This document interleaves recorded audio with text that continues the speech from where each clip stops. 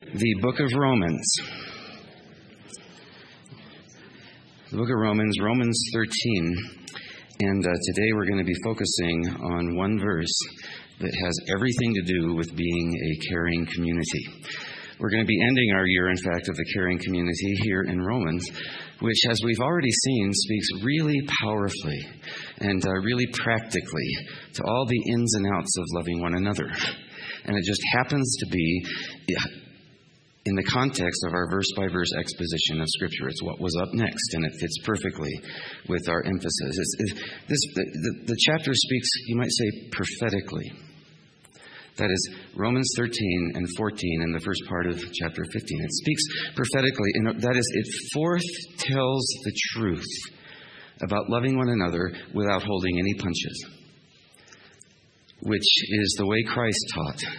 If you look at his ministry, Romans 13:7 is the transition verse between all of the qualities of true Christianity. Remember that we went through last summer, that we find in Romans chapter 12. It's kind of a transition verse between all those qualities and the supreme quality that comes right after it, and that is the quality of love. He says, "Render to all what is due them. Tax to whom tax is due," and we've covered that. Custom to whom custom is due, we covered that. And now for today, respect to whom respect is owed, honor to whom honor is owed. He generalizes it here to all our relationships where respect and honor are due. That's Romans 13:7. And in the very next verse, verse 8, if you look down, Paul begins by talking about this supreme quality of true Christianity. He says, "Owe nothing to anyone except to love one another. You do that, you've fulfilled the law."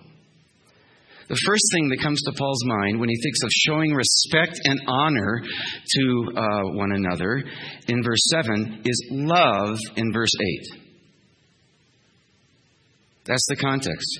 In fact, verse 7 launches the whole section on love, as we've seen, because being respectful and being honoring with each other is in many ways at the very heart and soul of loving each other, of being a truly caring community. And that's why Paul pairs them here in verses 7 and 8. What does this mean? To show respect and honor? Well, here's a for instance. The Bible says that you shall rise up before the gray-headed. That's showing respect to the elderly, right? It's all through the Scripture. And you shall honor the aged. That's one application. But as a culture, unfortunately, as we unpack this a little bit, we often scorn older people. The older they get, the more we don't want to be bothered by them, at least sometimes. We'd rather just leave them alone, put them in their retirement community, out of sight, out of mind, and I can get on with my happy life. Rather than being a truly caring community, at least here at church, by treating the elderly with honor and respect, by loving them in that way. You know, I'll never forget a boss of mine. He was a manager. This was like, I think, 30 years ago when I was in college. He was a manager at a place where I was washing dishes in order to get through college. And he was from Europe. He was in his 50s. He was a true gentleman. It was the faculty eating area that had great food. And so they hired a guy who really presented himself well. But he was soft-hearted. He was a kind-hearted man who came from post-war Europe. Who really knew the meaning of suffering, and there's a whole story there. But he actually came from Austria, from what we sometimes call the old country, and you could tell it. I'll never forget the way he treated those that were older than him. And he was kind of old too, right? He was well over 50, maybe in his 60s. So, and I am too, so don't take offense at that. And, I mean, no matter how busy he was, when an elderly person walked in, he would make a beeline for them. And whenever they'd come in, he'd stop whatever he was doing, and he'd just focus all his attention on them, holding his hands like this, hunching over a little bit, listening attentively to what they were saying, almost as if he were bowing in their presence. And he'd listen, and he'd give them all the time that they needed.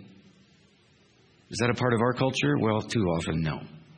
There was just something about the spirit of the guy as he honored the elderly that was so beautiful and that filled that elderly person's cup to overflowing. So it was so respectfully refined, so rich, his spirit, so rare.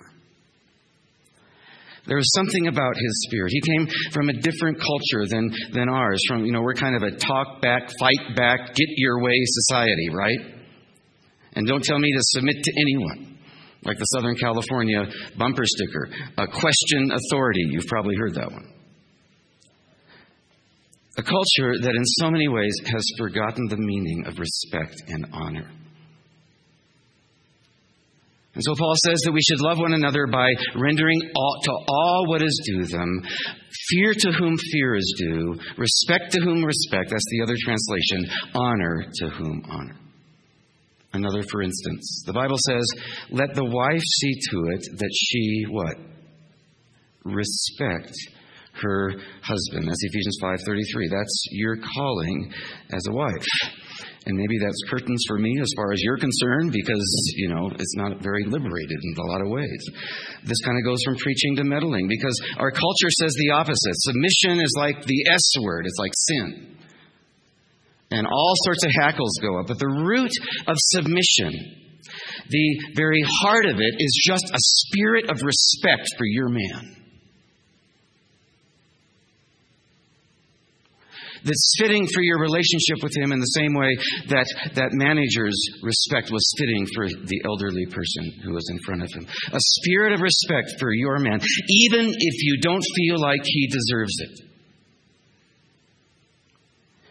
How many of you were at the Love and Respect seminar 2 weeks ago? A number of you. It's probably one of the most powerful I've ever been to. Definitely the most powerful, practical, biblical one on marriage that I've ever been to. And this will give you kind of a taste of the Love and Respect conference that we did. So pretend I'm Dr. Emerson Eggerichs. He says this, whenever I teach that a man needs respect, I can be sure of hearing this, at least from some women. Dr. Emerson, I don't feel any respect for my husband. It would be hypocritical for me to show him respect when I don't feel it. And I don't feel respect for him because he doesn't deserve it. He has not earned my respect by loving me in meaningful ways. And everyone knows he must earn respect. You must earn respect in order to get respect. I am not inferior to him. We are equals. So I'm not going to be treated like a doormat and subject myself to emotional abuse. Frankly, this call to respect is all about him, his ego, his narcissism, and I'm not going to feed his chauvinistic tendencies. I'm definitely not going to live in fear of his domination and set the feminist movement back 50 years. But other than that, I'm really open to hearing what you say about this.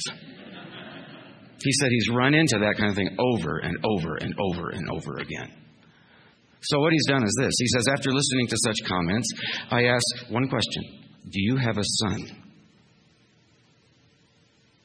Do you have a son? And then I offer this explanation. If you do have a son, your future daughter-in-law, who does not have a mean bone in her body and is the epitome of sweetness, will have the same he hasn't earned my respect attitude toward your precious baby boy. Do you want him to have that attitude?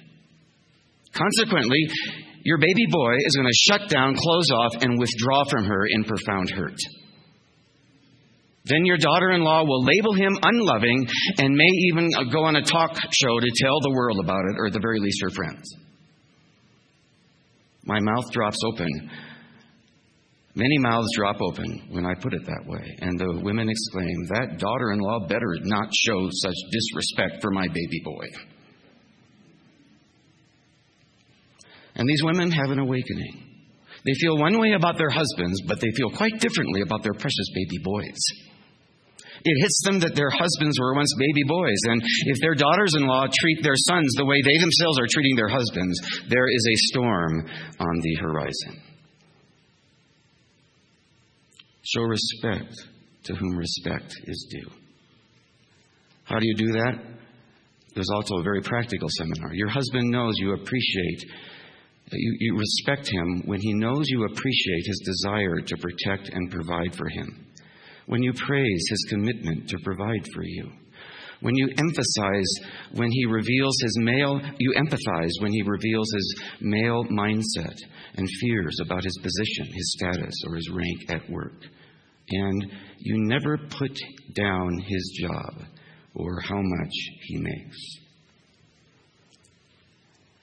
That kind of spirit respect from you, the wife, will fill his cup like nothing else and motivate him to love you like you want to be loved, to cherish you. As only you can fill it.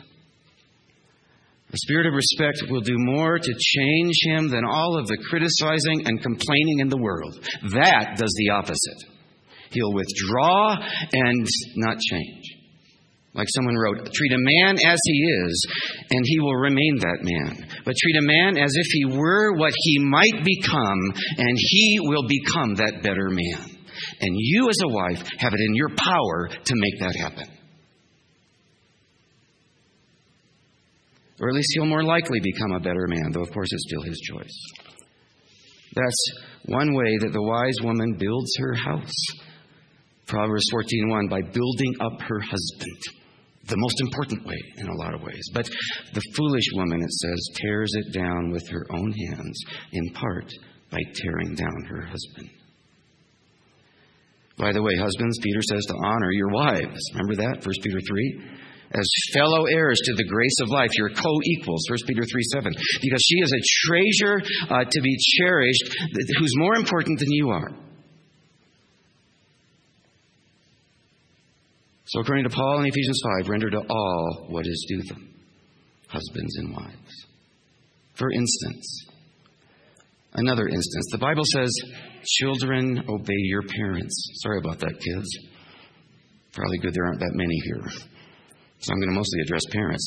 In the Lord, for this is right. Honor your father and your mother, that it may be well with you and that you may live long on the earth. Are you honoring your elderly father and mother? Children, obey your parents. If you think about it, that doesn't start with the children. Their respect for you doesn't start with them. It starts with you. James Dobson put it this way. Suppose a child wants some candy, but his parents refuse, so he falls down on the floor and screams and bangs his head on the carpet. Mama then becomes upset by the display and says, here, Johnny, I guess I'll give you one piece of candy. It won't hurt you. Now stop crying. She has made it profitable with that one move for Johnny to react emotionally and disrespectfully and get what he wants by doing that.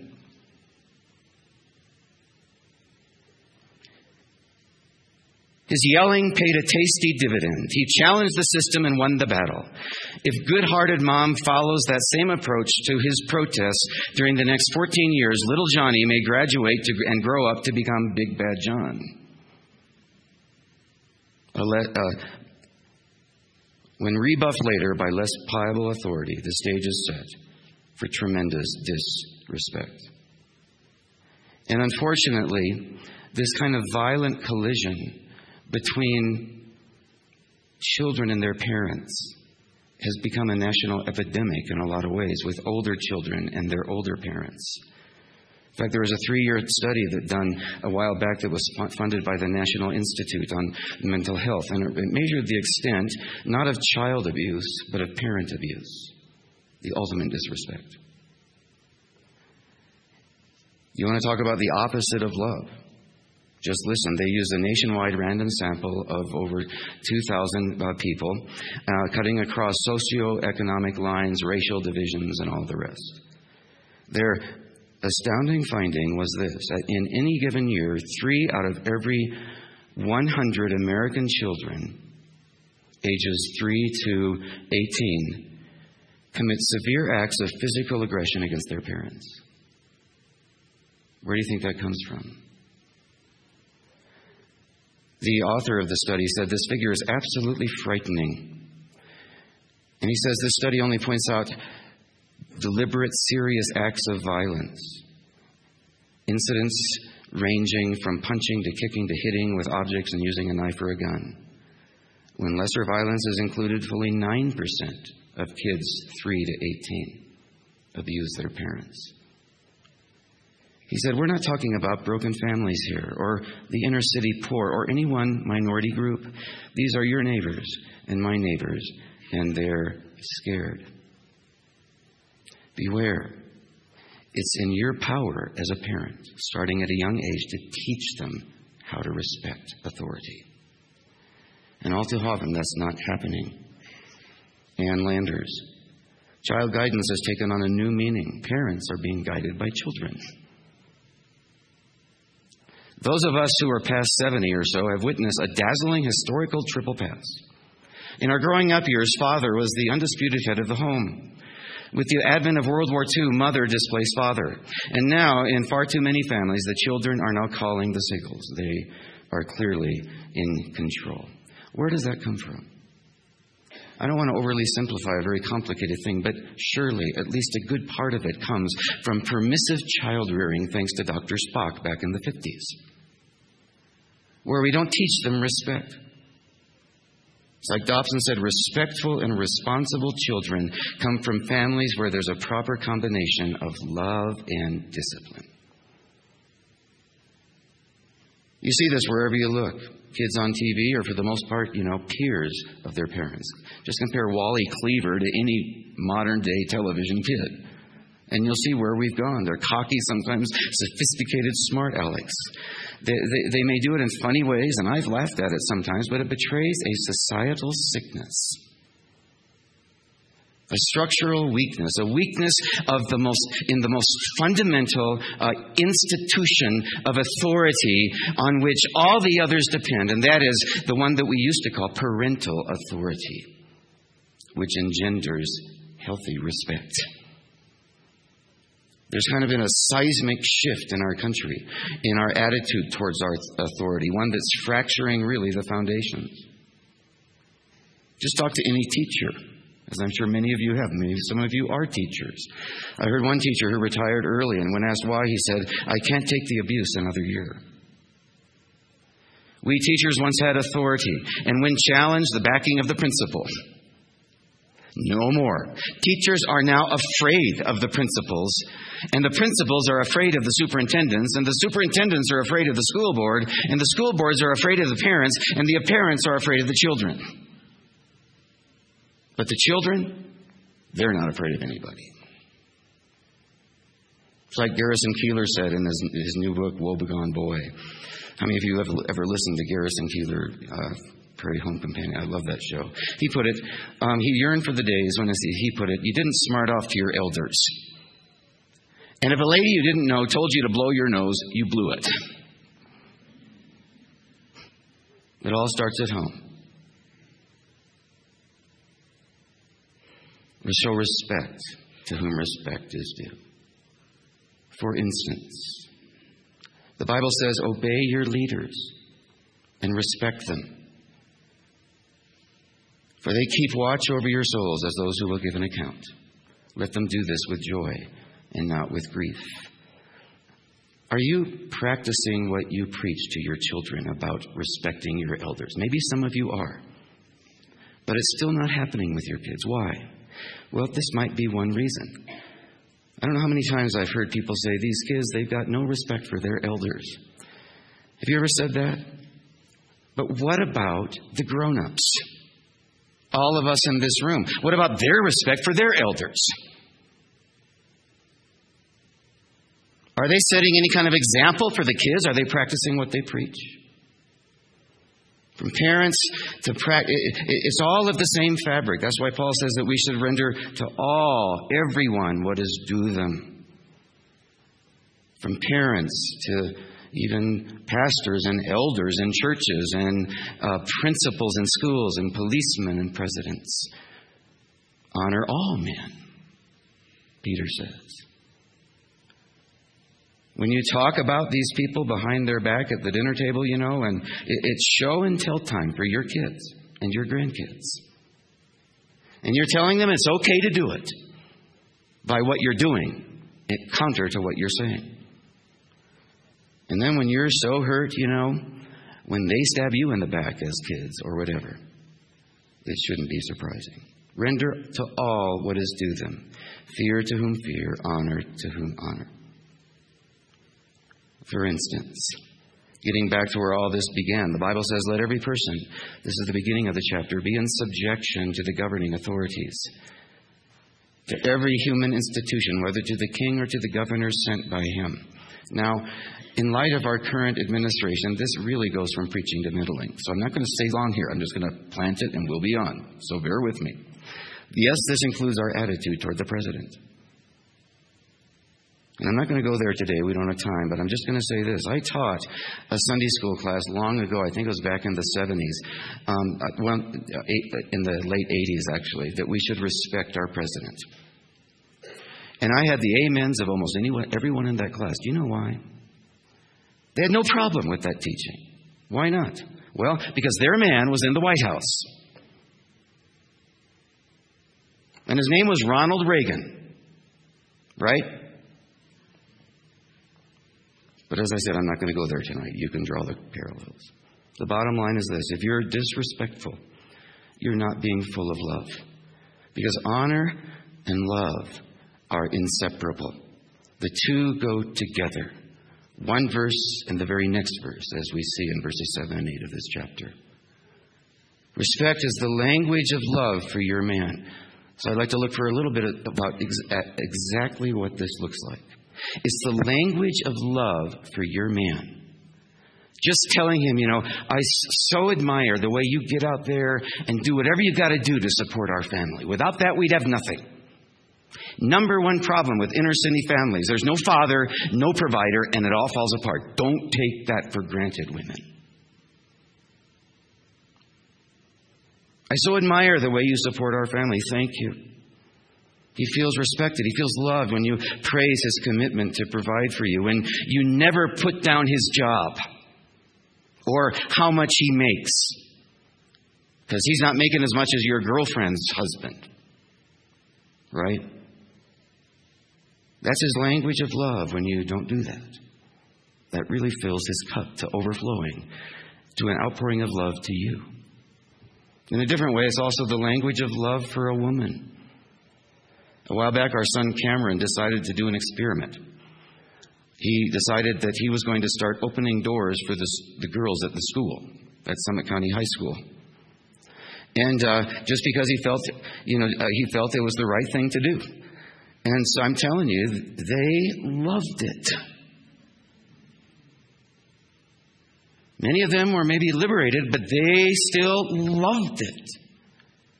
And now they love him too. Right? And now a lot of other guys are doing it too. Respect is the language of love for your mother. When you don't take her for granted, when you thank her for all she does around the house, when you don't talk back with her, when maybe you open the door for her, she'll love it.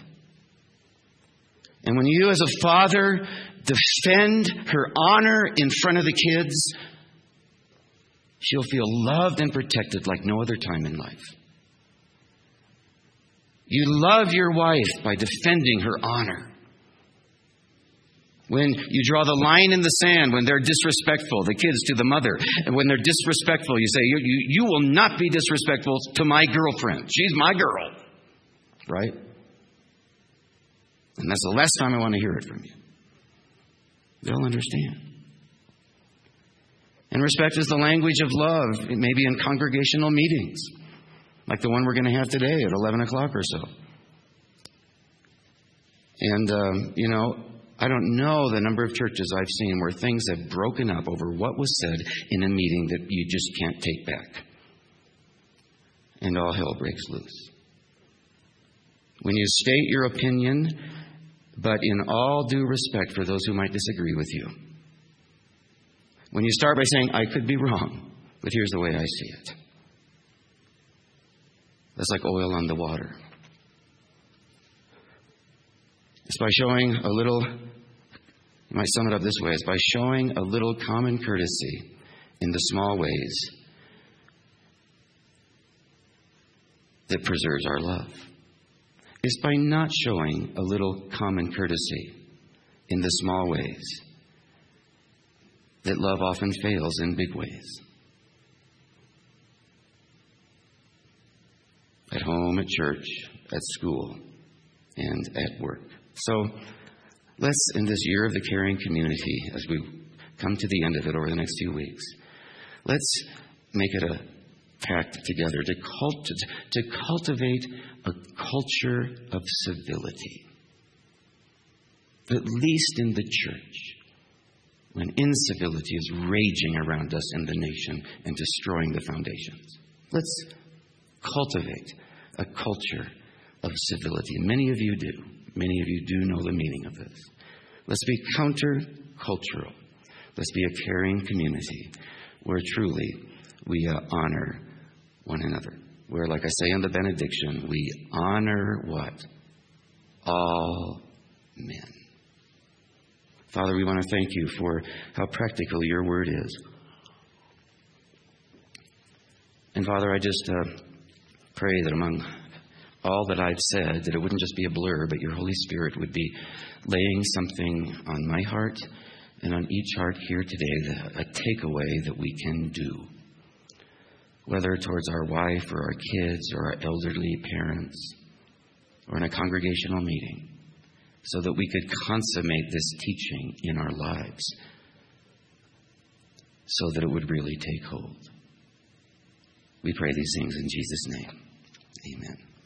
Well, why don't we all stand? As I said, there will be a congregational meeting at 11 o'clock right after the next service, and we're going to be discussing kind of sharing